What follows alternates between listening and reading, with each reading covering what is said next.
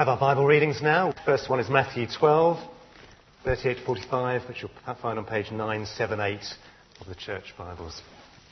Then some of the Pharisees and teachers of the law said to him, "Teacher, we want to see a miraculous sign from you." He answered, "A wicked and adulterous generation asks for a miraculous sign, but none will be given it except the sign of the prophet Jonah. For Jonah was 3 days and 3 nights in the belly of a huge fish. So the Son of Man will be 3 days and 3 nights in the heart of the earth. The men of Nineveh will stand up at the judgment with the generation and condemn it, for they repented at the preaching of Jonah, and now one greater than Jonah is here. The Queen of the South will rise at the judgment with this generation and condemn it, for she came from the ends of the earth to listen to Solomon's wisdom, and now one greater than Solomon is here. When an evil spirit comes out of a man, it goes through arid places seeking rest and does not find it. Then it says, 'I will return to the house I left.' When it arrives, it finds the house unoccupied, swept clean, and put in order. Then it goes and takes with it 7 other spirits more wicked than itself, and they go in and live there. And the final condition of the man is worse than the first. This is how it will be with this wicked generation." The next reading's from 2 Peter chapter 2, verse 13 to 22. "They will be paid back with harm for the harm they have done. Their idea of pleasure is to carouse in broad daylight. They are blots and blemishes, revelling in their pleasures while they feast with you. With eyes full of adultery, they never stop sinning. They seduce the unstable.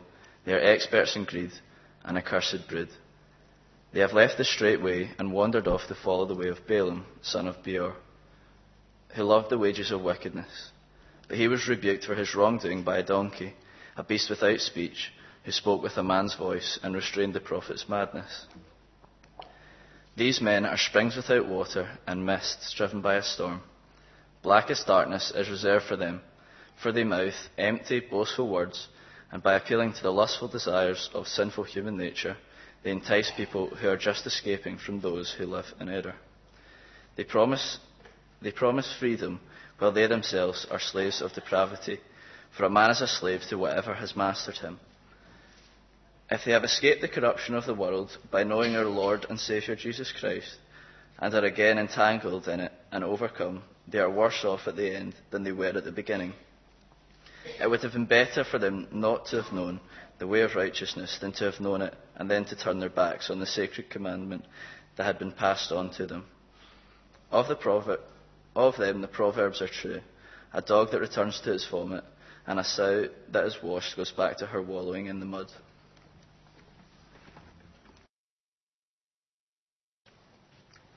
For me, one of the real highlights of the last 6 months at church has been our first baptismal service. In the past, I think we've come back here, but we had earlier this year our first baptisms at Cornerstone. A real memorable event. It was memorable for a number of reasons. Partly for some of us being there at 2 or 3 in the morning, fixing the baptistry together and filling it with water. But also memorable because of the stories that the 6 people told about their encounter with God and what difference it had made in their lives. I've been to many baptisms, I've taken and baptized many people, but can never be failed to be moved by the stories people tell. And they're stories that are so different. Stories of gradual, slow encounters with God. Stories of sudden dramatic moments when God has intervened. Stories of older people, stories of younger people. And what all these stories have in common is the way that an individual life has been changed by God. We would have a number of phrases we use to describe that kind of change. We might talk about conversion, or being born again, or becoming a Christian. And one of the images which our passage uses, which is what conversion literally means, is about turning around. I'm standing here with my back to God, that in some way in my life God is not at the centre of all that I'm doing. Yet this process of conversion is about turning around. to face God, to experience God's love and grace, to make God the centre of all that I do.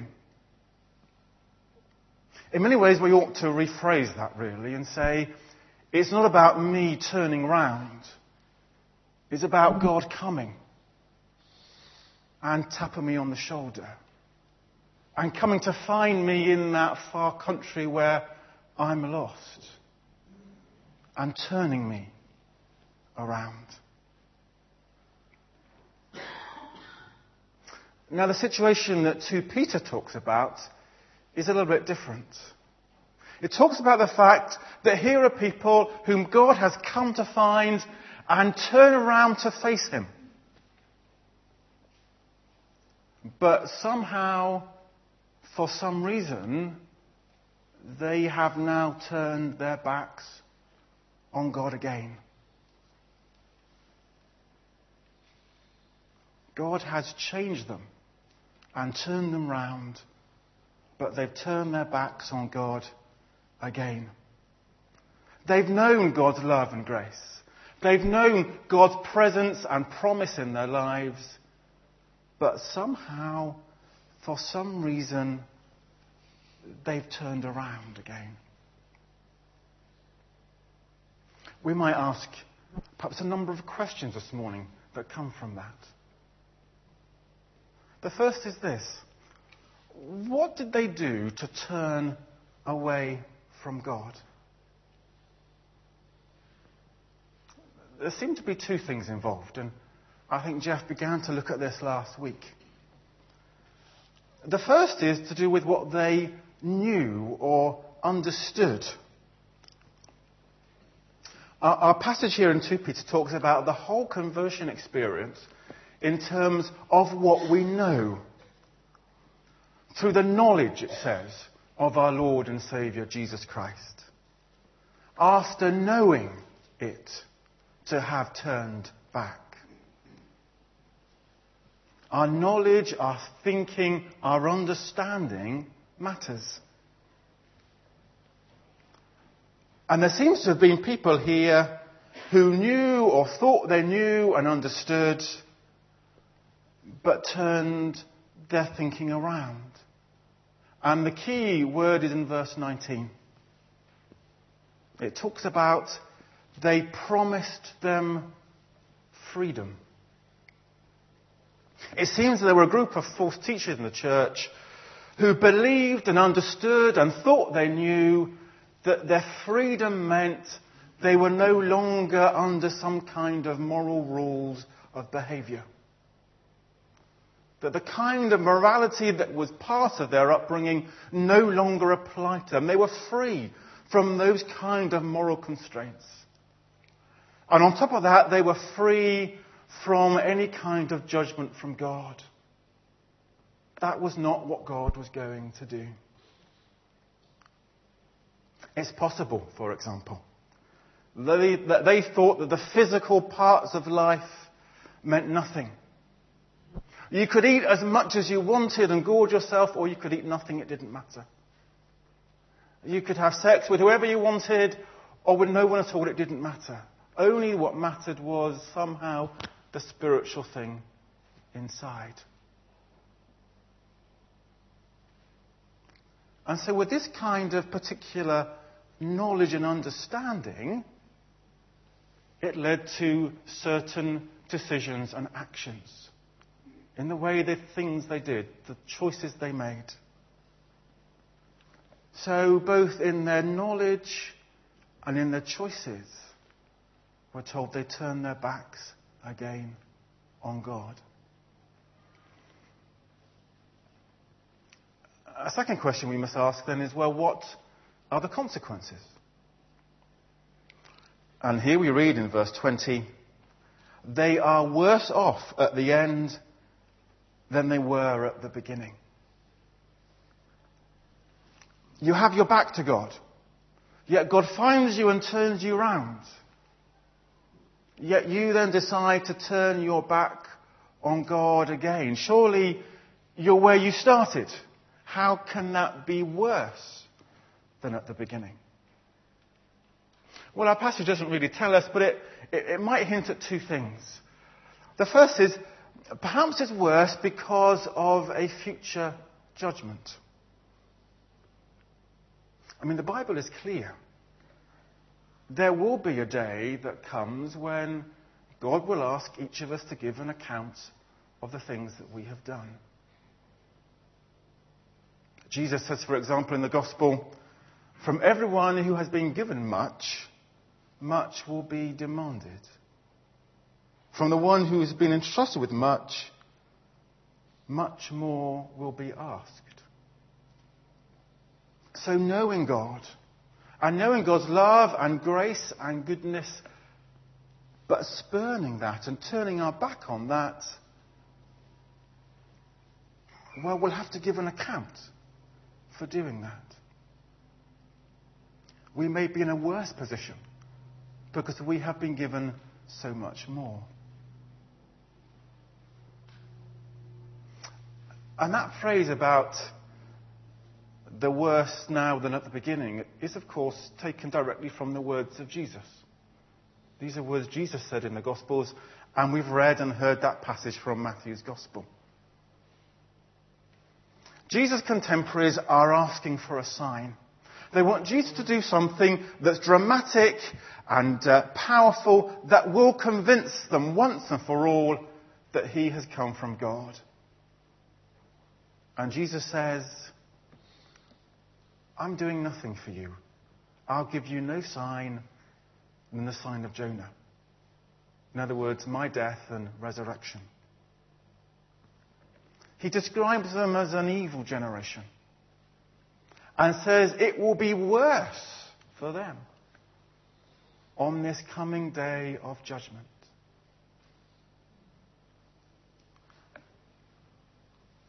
Are they worse than us? Are we somehow in a better position and better people than they are? I don't think that's what Jesus means. The difference was that they had Jesus with them. He lived and he walked among them. What greater sign could they need than actually having Jesus with them? They had been given much more than any other generation, and therefore will be brought to account for not responding when Jesus was there in the midst of them. Or maybe it's worse because not so much only of a future judgment, but because of our present experience. Maybe actually having turned their backs on God and choosing other things, there were those niggling doubts inside that said to them, I'm not quite sure this is what God wants me to do. The conscience that is pricked, where you have to live with this difficult tension of knowing that somewhere in the back of your mind this is wrong, yet wanting to justify to yourself that this is right. That inner angst and guilt caused by knowing God's goodness but turning your back and not living that way.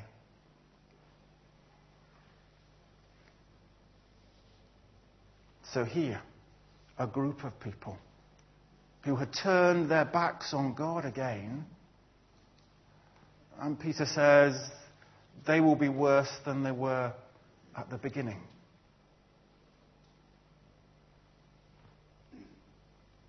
Our final question then is, well, what does that mean for us? Here's a passage about people who have understood in a wrong way and made choices in a wrong way and will need to experience the consequence of those choices.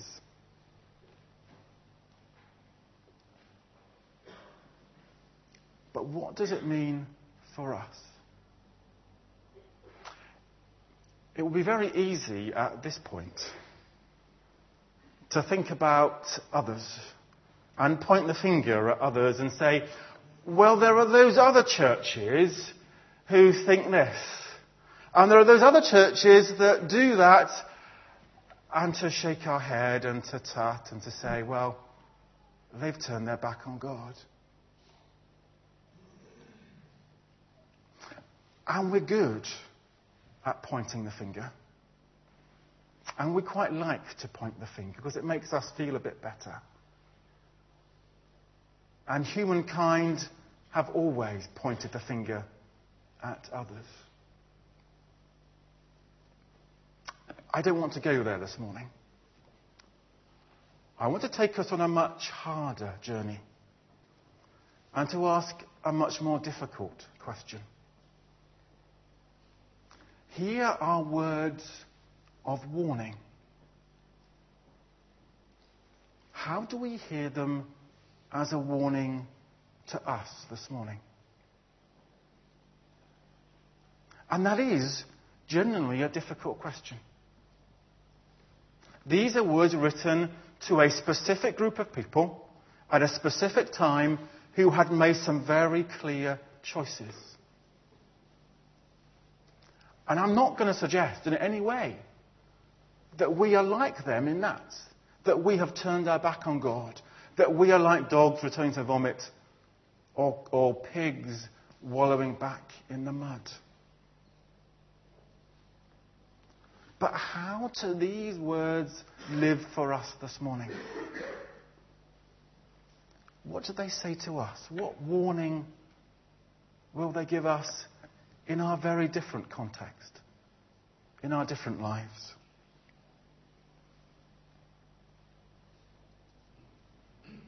Maybe they should make us stop and think and ask if there are ways in which our understanding falls short of the gospel, and so our actions fall short of the gospel. I mean, after all, Jesus preached a gospel that promised everything. God's grace, God's forgiveness, God's presence. But demanded much. Come and follow me. And there's always been, and always will be for us, the temptation to find ways of replacing some of the hard things of the gospel and making them a little bit easier, a bit more straightforward, a bit less demanding than the words of Jesus really are. And we'll always find ways of trying to justify to ourselves why, in our understanding, well, actually, we're doing all right, really. I mean, let me give you one example.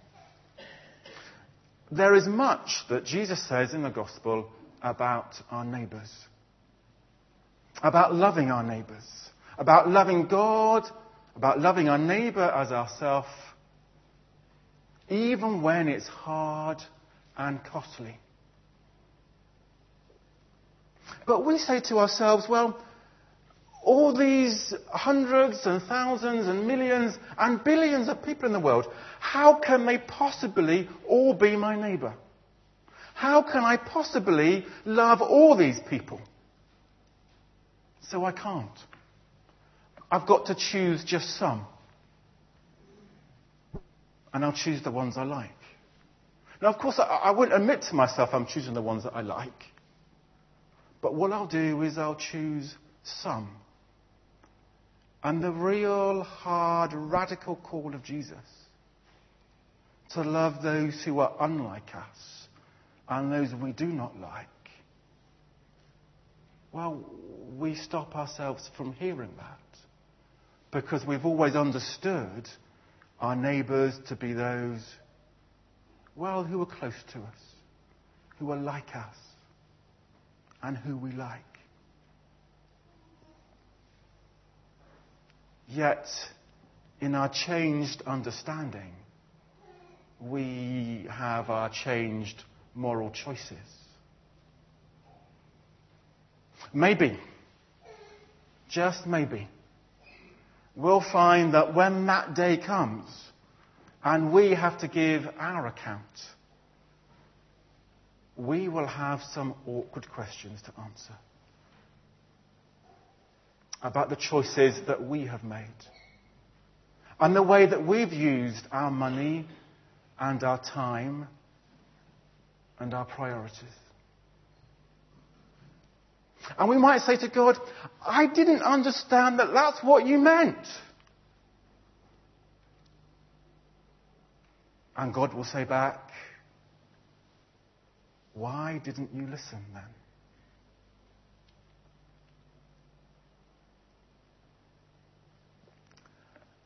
It seems to me that the right response from hearing those words of warning is to examine ourselves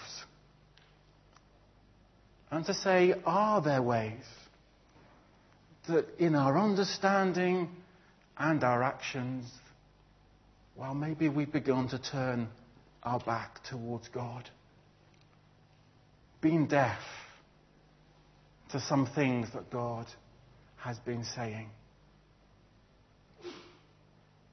And that's not an easy, quick prayer that's out the way and finished with.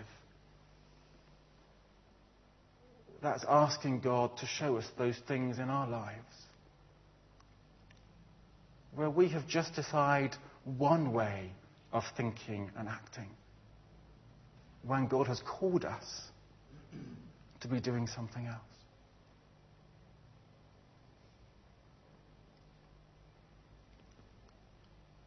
But then it's right that we come back and seek God's forgiveness.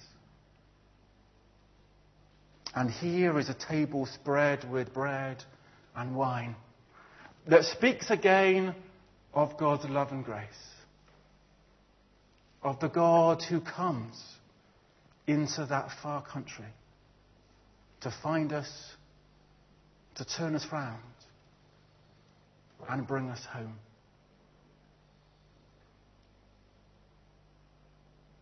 Here again, we have the chance to meet with God afresh.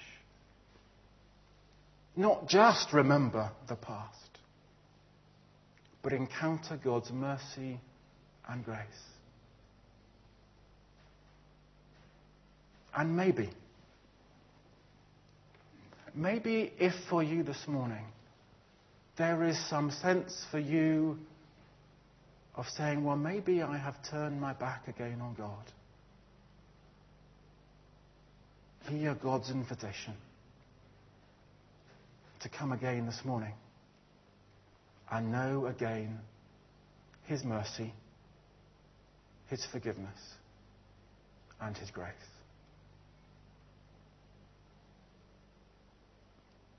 Let's be quiet together for a moment and pray.